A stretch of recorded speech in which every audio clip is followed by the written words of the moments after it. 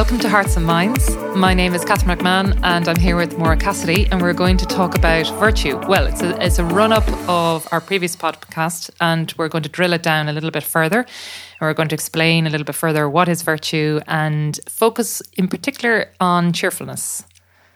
That's it. So I thought we'd look at how do you grow in virtue? You know, how do you develop virtues? Because there is a sense of, there's a process about it, and there's a sense of virtue journeying. So I suppose you have to really start off with asking yourselves, well, what actually is a virtue again? Mm-hmm. And a virtue really is a chosen trait. So there are lots of character traits that we have, which you've inherited, you know, genetic traits, like I'm tall, I'm short, I'm round, I'm square. Or we've other ones that are social traits. For example, I was born in Athlone, I work in Cork. Or temperament traits, you know, like nurture. My mom. Nurture traits, yeah. Exactly. That I get from my parents. Exactly. So, but in contrast, a virtue is something that we choose ourselves as a character trait that we would like to have. Mm-hmm. And I think it's a potential or a capacity that we have latent. And when we start to journey in becoming virtuous in that regard, what happens is we acquire a firm habit or disposition. So it's not just about doing the good, it's about giving the best of ourselves to any different situation. Mm-hmm. So that's really what virtue is about. And I think it's important when we think about growing in virtue. Sometimes we can get very easily devastated with ourselves. We think, oh, I'm going to be really humble today now, and off we go. We've no plan. We've no idea of how that's going to look. And so I think it's important to look at, well, how we as human beings work. Because obviously there's a sort of an intellectual side to it. Our intelligence has to be engaged. Our will has to be engaged. Our heart and our emotions as well. Mm. And understanding the conversation between the three of them. Okay. Because we can understand the theory of something really, really well, but there's a vast difference between theory and practice, as we well know. So the conversation between your intellect, will and emotion, that conversation. Yeah. And I think I always find it so interesting to go over this again and again and sort of reflect on it for myself, because you just learn so much. Mm. But in terms of the intelligence, okay, we can understand, okay, this is what, say, for example, the virtue of cheerfulness, which you mentioned, we're going to talk about in this podcast. And you can think about, what does it look like? You know, and I think the best way of knowing what it looks like is to look at role models.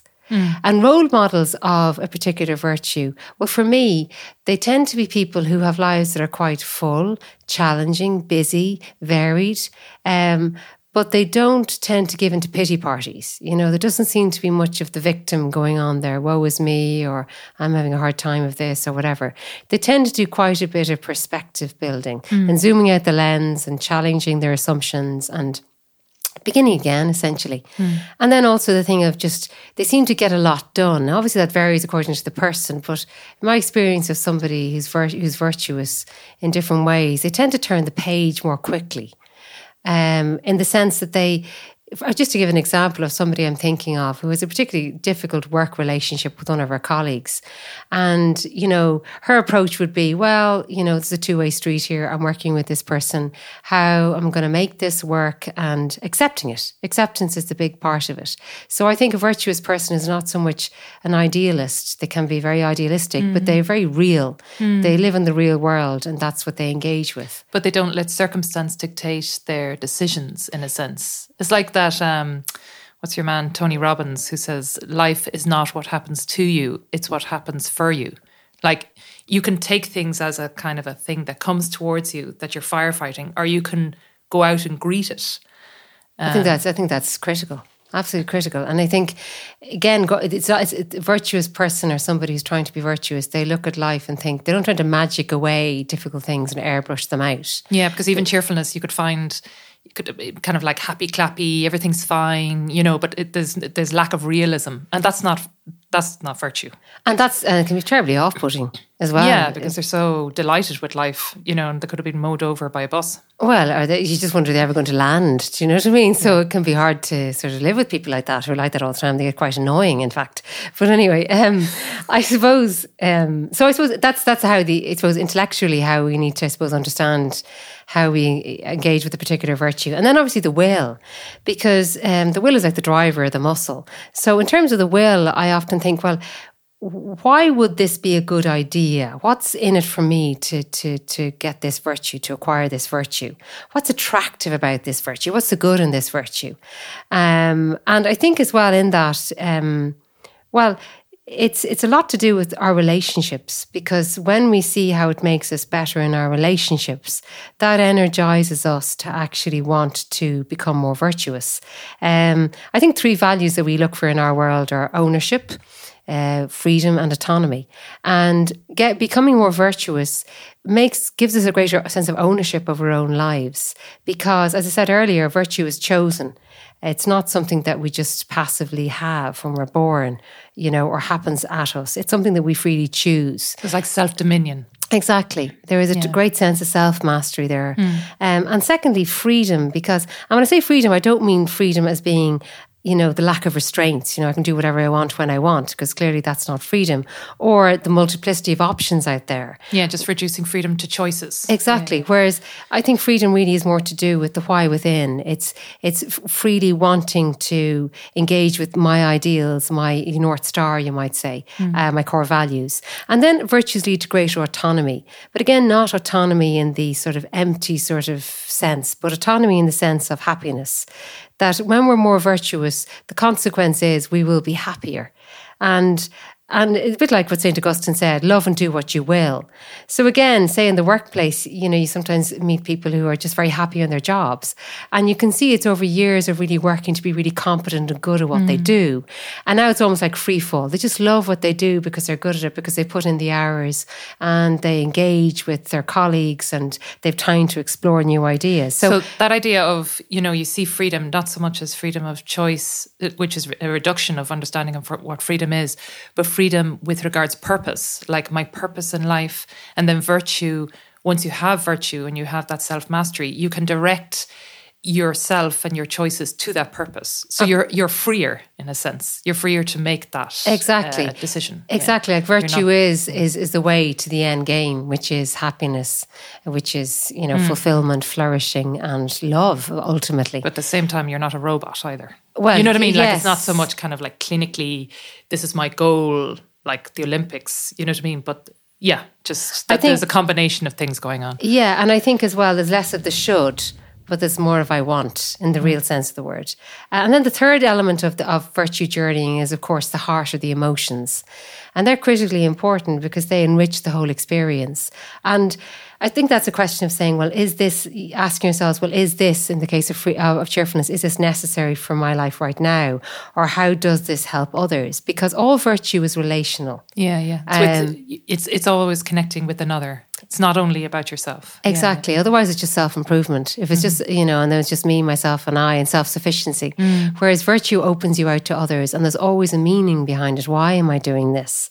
Otherwise, it's nothing but frustration. It's like just setting goals for the sake of me, and that never really fills us, because we are ultimately created for others. Yeah. So I think that's really important to look at that. So when we drill it down, I suppose, as I said, to the virtue of cheerfulness, well, the joy, the examples and the role models, well, that's obvious. We can all see examples of role models of cheerfulness around us.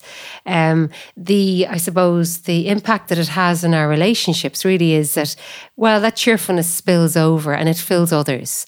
So we tend to be nicer people to be around, and we energize other people. People like to be around people who are positive but not in the happy clappy sense that I think you mentioned earlier. I suppose a cheerful person is somebody who uses what they have. They have that sense of bountifulness. So when you are working with other people, the tendency can be, well, how can we make the best of this? Or what can we do as opposed to what can't we do? Are they gracious and they live a certain level of gratitude with, Yes, because gratitude, of course, is the opposite to being self-sufficient, and it tends to open out. Again, I suppose cheerfulness is an important virtue, I would suggest, because when it's not there, when it's absent, it tends to be a red flag for something else that's happening maybe beneath the surface. Now here I'm not talking about, say, people who are suffering or challenged by mental illness, because that can happen to us all. I'm more talking about somebody who's, just finding it hard to be cheerful, and then when they dig a little bit deeper, they realise, well, the truth is that relationship isn't going so well. I'm not reaching out to that other person. Or maybe on a deeper spiritual way, there's something between me and God. So it gives you an opportunity to go, well, what exactly is that? And how can I rectify that? You know, do I need to say sorry? Do I need to begin again? Whatever do I need to do? So I suppose that's all about the business of the heart and the relational aspect of cheerfulness. It's also the courage to be cheerful. And again, that's because being cheerful isn't just the happy clappy person. So because oftentimes it's not easy to be cheerful. And I think that it comes from basically looking at our world and thinking, well, it's basically good. And it can be hard to do that. You know, sometimes everything around you seems quite challenging. You know, it's raining out there, something to look forward to. I'm moving in a smaller social circle than ever, as we are these days, etc. You know, I'm doing staycation. It's raining. Exactly. So, you know, so it does require a little bit of slight extra imagination to be able to zoom out the lens and go, well, God is here and this is good and it's good to be alive. And I like that idea of what you're saying about role modeling, because I think when you see the impact of another person who is cheerful in your life, you kind of go, oh, okay, so that's the impact it makes on others. And then you decide, I'm going to assume this for myself. I'm going to decide to up my game with regards being better in that regard. Even the whole thing, I often think of, I don't know why I think of this, but I often think of, you know, the lady at the till, you know, and how you can run through Tesco and just, you know, have a dour face on yourself because you're so efficient and you have to get the thing done. Or you can greet that person, engage with that person. And the difference is ginormous. It's ginormous for you, but it's also ginormous for them. So it's how you run through your day, I think, in that realm of just seeing when a person is upbeat and engaging with me, how that helps me hugely throughout my day. And I can do the same. It's like that, what is that video that says, you know, pass on the kindness or something like that? Well, it's similar. Absolutely. And I think as well, it's, you know, you mentioned there, the face of cheerfulness really is that thing of affability. You know, what you're saying, it's what others see. And, you know, we can make it sound superficial and say, oh, well, who cares? Well, it does matter. Yeah. Because, you know, we need to, you know, sometimes we just need to see a smiling face around us. And it does give a sense of warmth and openness about our encounters with other people, a sense of being welcoming. And it does mean, I think, you know, overcoming the fear of letting other people step into my space unasked. You know, because sometimes we can be, so busy, as you say, or so focused on what I need to get done that we just don't have the time to let somebody else stand in my space for a brief moment and share something. Yeah. And it does mean waging a war against harshness. Like, there's a lot of harshness out there. There's a lot of name calling out there. And I think the only way you turn that tide is just, you know, stop looking at people like that, but maybe with a greater generosity of heart. And change is a consequence of imagining a new possibility and doing it. And imagining a new possibility for other people. Because sometimes when you do meet somebody who's having a bad hair day, you know, a joke or a smile or a comment can just jolt them out of it and help them realise, God, I don't need to be like this. You know, and it's so simple, really, isn't it? Yeah. You know, it's like, I can't remember who said this, but they were basically saying that it's not what you say to a person, it's how they feel after you've left. Like, it's the emotion that you have transmitted or whatever. It's a bit kind of like Nora, but like there is an element of everything to do with how you talk to a person. It's not so much the thing in itself. Yeah, it reveals so much of you, and that's always lovely. You know, I suppose getting really practical about virtue journeying is, how do you identify? You know, if you were thinking, well, how can I be cheerful? Like, I don't know where to start. And for me, it's always to identify the pitfalls. Yeah, you know, because it's like, or to think, not now. I can't be cheerful right now because exactly. You know, I'm waiting for the perfect occasion. Waiting for when I'm on my holidays, I'll be cheerful. Kind of. No, everything's working out. Well, just wait, because that'll never happen. There'll always be something. And I think the pitfalls can be things like, you know, sometimes it's just somebody who's difficult to deal with, or somebody's got annoying habits. Like, I don't know what anybody else feels, but these days of sort of semi-lockdown, not quite, but you know, we're all living in close proximity, and certain habits can get really annoying. And it does require a little bit of sort of zooming out the lens and going, you know what, at the end of the world, you know, give her a bit of space. Or, you know, disappointments. You know, we can be disappointed by so many things, whether it's, you know, failures at work or things like that. And that can, you those are moments when we tend to lose our cheerfulness. And there's a million other ones, situations that are getting a bit touchy. How do I react to them? Do I, add in my tuppence worth of negativity, or do I try to diffuse, or do I, say a joke, or do I just leave those unhelpful words or that drilling down into being right, just for the, leave them to one side and realize this isn't important right now. You ever see that movie Lincoln? Oh yes, yeah, it's great. I found that movie really revealing with regards just how you can diffuse tension. There's a moment where, I don't know when it is, he's having this meeting or whatever, and how he used stories in order to bring people around. I thought, that's, you can either ratchet it up or you can bring it down. And it's some people are just amazing at it, clearly. And I'd say, have a talent, sometimes we think, and I'm sure he did have a talent, like he had talent for many things, but sometimes it's also because they really worked at it. They really, really worked at it. I think those moments, as I said, the pitfalls where we tend to lose our cheerfulness or get angry or whatever, upset or frustrated, are moments for us just to recalibrate, and to think, well, okay, why I can't depend on successes to make me happy. Yeah. Or I can't depend on other people's affirmation, although it's lovely and it's good, but it can't be the sole. It can't be the motor of my life. Exactly. Yeah. And I think those are moments to go, right, well, it is an inside job, and what is my North Star, and what are the things that make me deeply happy? And I think for me, it's looking at, well, as you mentioned earlier, the reality of things. Well, I'm a creature. I'm not meant to have it all sussed. I didn't create myself. For those of us who have a religious conviction, well, God made me, He loves me, and He's watching my back.